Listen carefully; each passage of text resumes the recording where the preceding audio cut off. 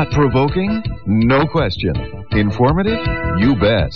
This is Talk of the Town on News Talk 1290 CJBK. A pleasure to welcome once again Bob Metz and Jeff Schlemmer to this edition of Left, Right, and Center. Gentlemen, good to have you with us today. Morning, Jim. Thank you. I want to take us a little farther afield than we often go on this program, and I'm also going to suggest that this might be, although it doesn't have to be, this might be one of those shows where we do not have differing political agendas. It may be simply that we take a look and bring all of our insights to bear on a very serious problem. There's a new report that says 50% of the world's AIDS victims now are women. 50% are women. The vast majority of HIV positive people and AIDS people are in Africa, sub-Saharan Africa, desperately poor countries. Entire generations are being decimated, families being destroyed, children orphaned in, sadly, not record numbers in Africa, but in large numbers. And it is disrupting the entire social fabric of most of the continent. The question has been raised lately whether we in the West are doing enough for AIDS victims in Africa, or whether we have sort of taken an attitude of benign neglect. Africa has a lot of problems. And I don't mean to be harsh about this, and this is certainly not my belief, but I've both read and heard this. People say, well, you know, if there were fewer Africans, there'd be fewer problems. It is a heartless approach, to be sure, but it seems to be honored somewhat in the sins of omission by governments around the world. There's no question we're not doing as much as we could. There are, you know, we could do an awful lot more if we chose to. Prime Minister Chrétien is focused on aid to Africa, although not medical aid particularly. He's looking more as economic aid as his legacy to the world. But both the United States and Canada have been generous with economic and medical aid, but not to any great extent. Certainly not enough to make a real difference in this. And I want to ask each of you gentlemen today, whether you think Canada or the West in general has a responsibility to reach out to these individuals. And let me further sort of set the scene here. I think everyone would say we have a responsibility to help other human beings who are suffering. But these are not the only people in the world. There are all kinds of people around the world who are suffering, who we don't help or we're not able to help. Should we be focusing on AIDS in Africa as a major world crisis? Or is this one of these things that, well, it's Africa, you know, Africa for the Africans, they keep telling us. Some people say, okay, fine, you know, do the best you can. And Bob, I'd start with you. What kind of responsibility do you think we have, either as Canadians or as humans, to intervene in this? I disagree with your statement where you said everyone would agree that we have a responsibility. I disagree. Okay. I would like to know how that responsibility would be enforced. And when you talk about whether we choose medical aid or economic aid, that's both the same thing to me. I'm not a doctor. Mm-hmm. So obviously if you're talking medical aid, you won't be sending me over there. Mm-hmm. You'll be sending my money over there. Yes. And since economic is the same thing again, it's money or money. That's the two choices. And neither of those will solve the problem of AIDS in Africa. I saw a very disturbing documentary on this issue when I was in Florida 2 Christmases ago. And it showed the frustration of the people that were already sent over trying to avert the disaster. And they just cannot work with the people. They just refuse to cooperate with them. Why? There are religious beliefs. There are taboos. There are all sorts of social reasons that you just cannot convince a lot of these folks that you can't be sexually promiscuous. You can't be, you know, largely AIDS is not a disease that spreads by spores or anything like that. Mm-hmm. It's a behavior-oriented disease. So the only other way to do something about AIDS, if you're not throwing money at it, is to throw laws at people. And then you have a police state. You're going to put people in jail because they're having sex with each other and they're transmitting a disease, or where does it end? I mean, the choice is up to the individual, whether he's going to get AIDS or not, up to a point. I mean, there's all sorts of issues with blood transfusions and things of that nature, mm-hmm. but those are not the major cause of the disease. Jeffrey? Well, it does. First thing, as I just said to you before we started, I think we should choose an easier topic because it's just such a hard one.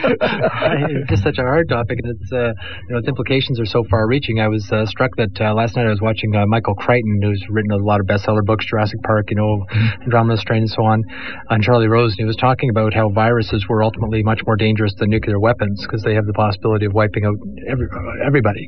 And you sort of think about, even if you're looking at it as a matter of self-interest, about where's this going to end up. I was down at the Toronto Science Centre on the weekend, and they showed it was a thing showing how viruses spread, like the Hong Kong virus, and how it gets across to us and stuff. And it's just chilling to see how it goes racing across the planet. And with AIDS in Africa, I can't remember what the stats are, but it is some astonishing number of people who are infected in some of the countries there now. And you just wonder, where are we going to end up? How can we think that this isn't going to end up having a big effect on us sooner or later? Having said that, I agree with what Bob says about how hard it is to do anything about it.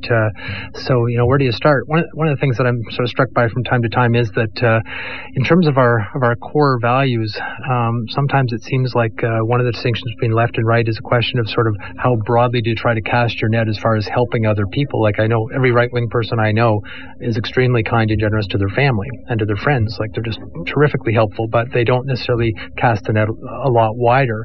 And in my case, usually I think of local poverty. That's sort of my thing. I don't think about global issues, and partly because I say they make my head hurt. Mm-hmm. Well, you can think globally, but you can only act locally because that's where you are. Yeah, I mean, that's the law of physics. I'm not in Africa. I'm sorry. But, you also talked about these countries being desperately poor. Well, that goes hand in hand with the totalitarian state of most of Africa. Mm-hmm. And for us to pour aid into a totalitarian state is begging problems. You think we got problems with terrorists and stuff today, it's going to get much worse when we start doing that. Africa has got to straighten out its act. They've got to get rid of all these totalitarian dictators. But how do you do that when the very fabric? We can't do it. But the very fabric of their society is being destroyed. I mean, it's like the Black Death in Europe, where huge segments, some countries over there, 25, 30, 40% of the people, not HIV positive, but actually have active AIDS. These people are dying by the millions, and are going to die by the tens of millions within very few years, unless we find some kind of a cheap and easy way to cure them, and that isn't on the horizon. We're talking, we're talking in a sense, self-induced genocide here. Well, you just said it, self-induced.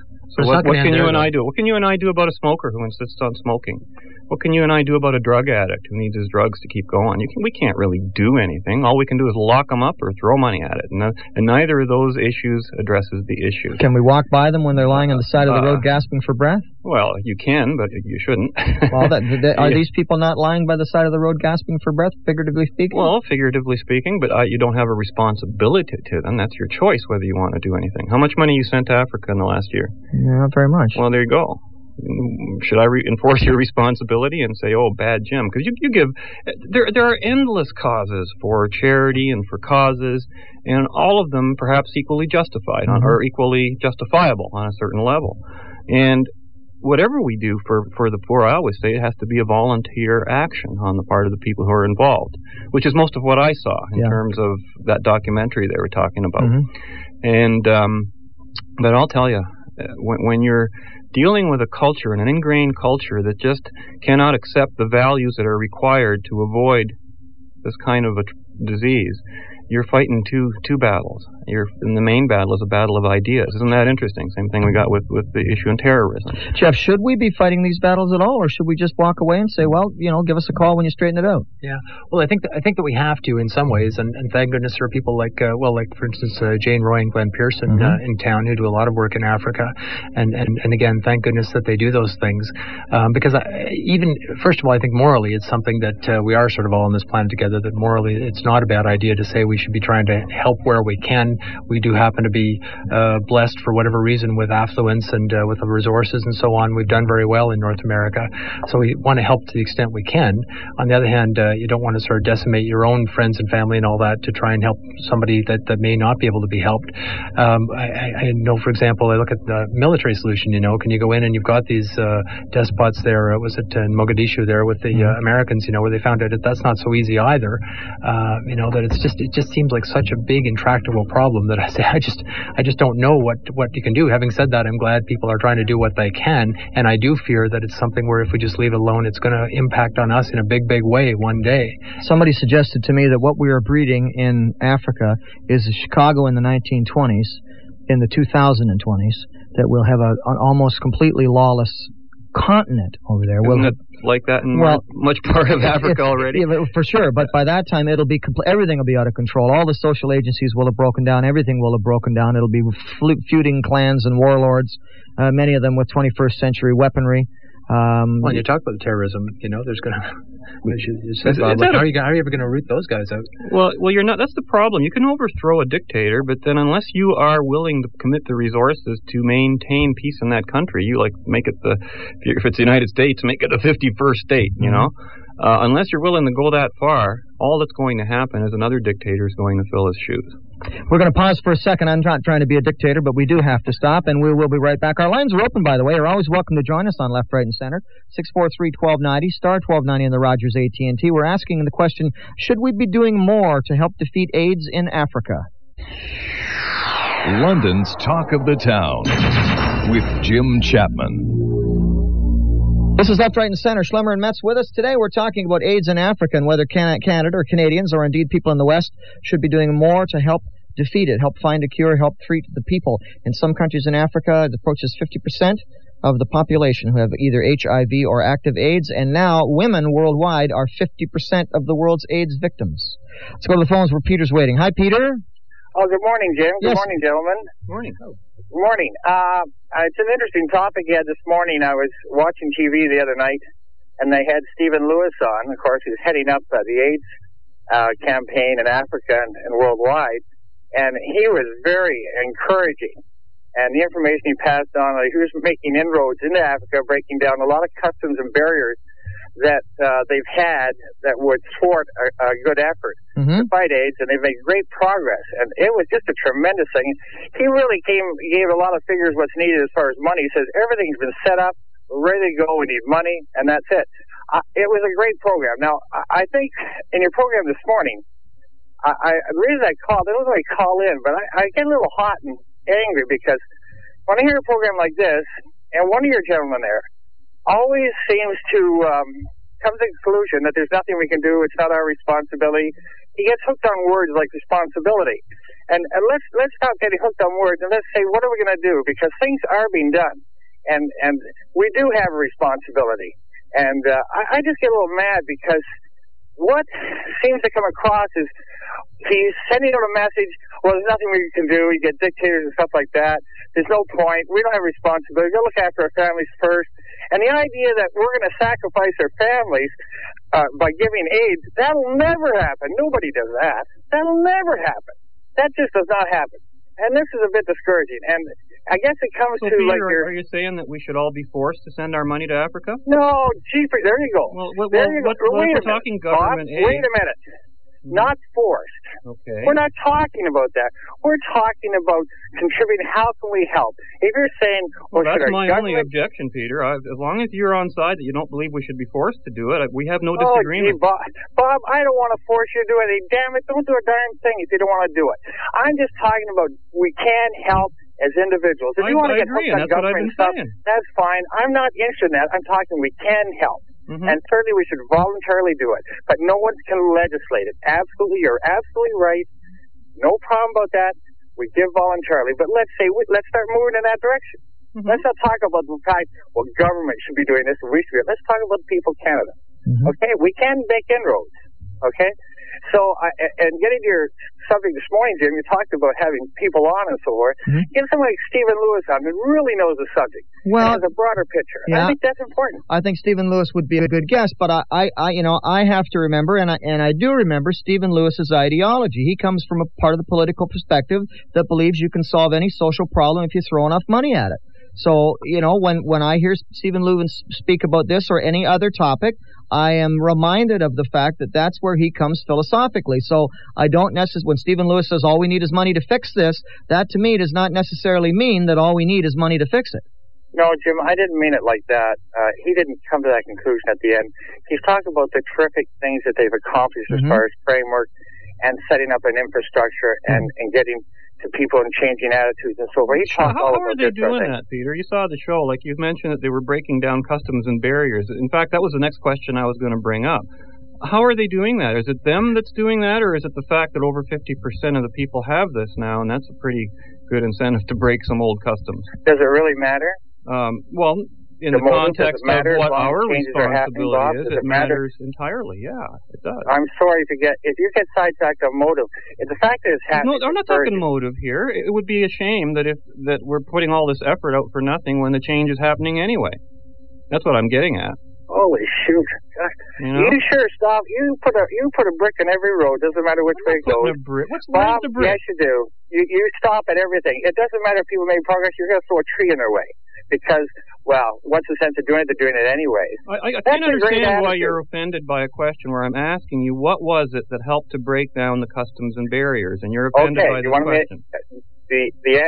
What helped to break down some of these? He gave some examples. I don't have them all. Mm-hmm. He gave some examples. And I just say, why don't you get some information from him, what they've done? Here's what's happened. Get some concrete things. That's what I'm asking for. I'd love to see what you're going to have to listen to Mr. Lewis. He's ahead of it. I can't educate you, Bob, on the information that he's got because I can't retain it all. I only listen to him. So I'm just suggesting dig and find out what they've done and what the inroads they've made. I think that's very important. Fair enough. Thank you for your call, Peter. Appreciate hearing from you. You're welcome. Take care. John's up next. Hi, John. Morning, Jim. I'd like to ask your guests, Mr. Suharto and Mr. Mugabe. It has been noted in the statements that have been made by them or their press people that this is similar to a war because it keeps the population down, and they really don't want to correct it. Have your guests heard of that statement? It doesn't surprise me in a way, in the sense that one of the big problems in any kind of aid that people have been trying to send to Africa is that you have these civil wars, and does it serve the interest of the people who happen to control a particular road to let the supplies go down it? Or is it better to seize it and sell it for weapons? The political problems are a big part of the problem, no question. And Robert Mugabe seems like a pretty bad guy to me. Well, Jeff, if that's the case, throwing money at it, in the old story about if you throw enough, some of it'll stick.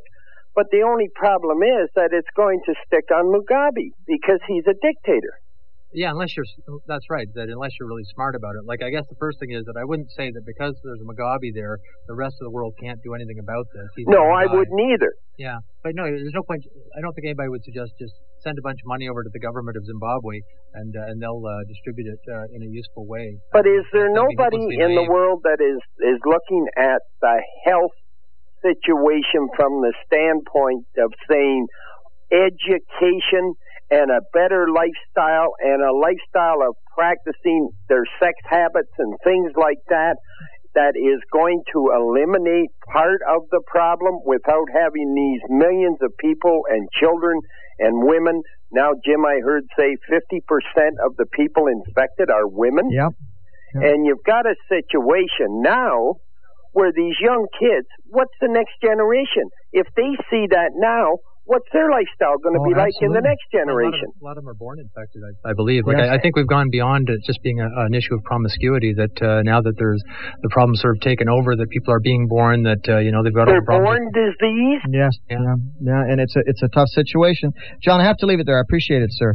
I want to make this comment, too. We were talking before about, impediments in the way.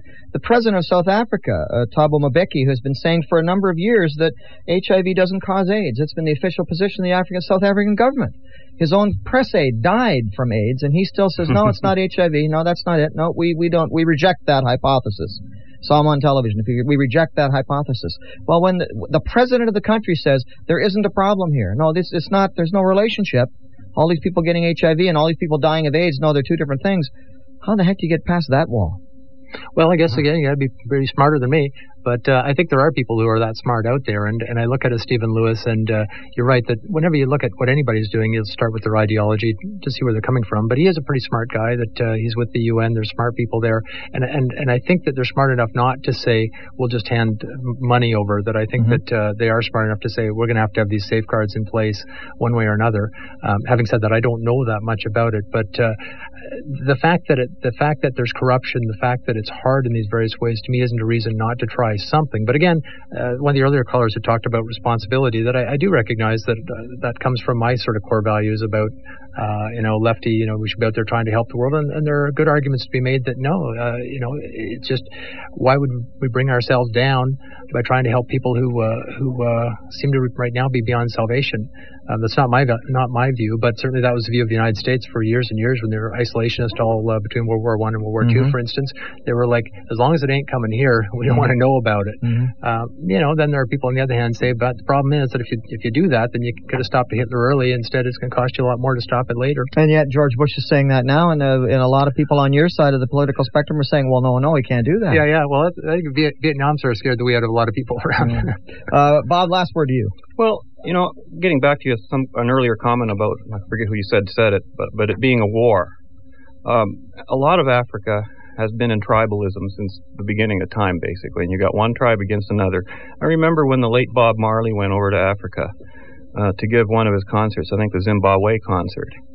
And in the book written by Timothy White on his life from Rolling Stone, he commented how Marley was constantly amazed that black people could be killing black people in such a whole-scale slaughter.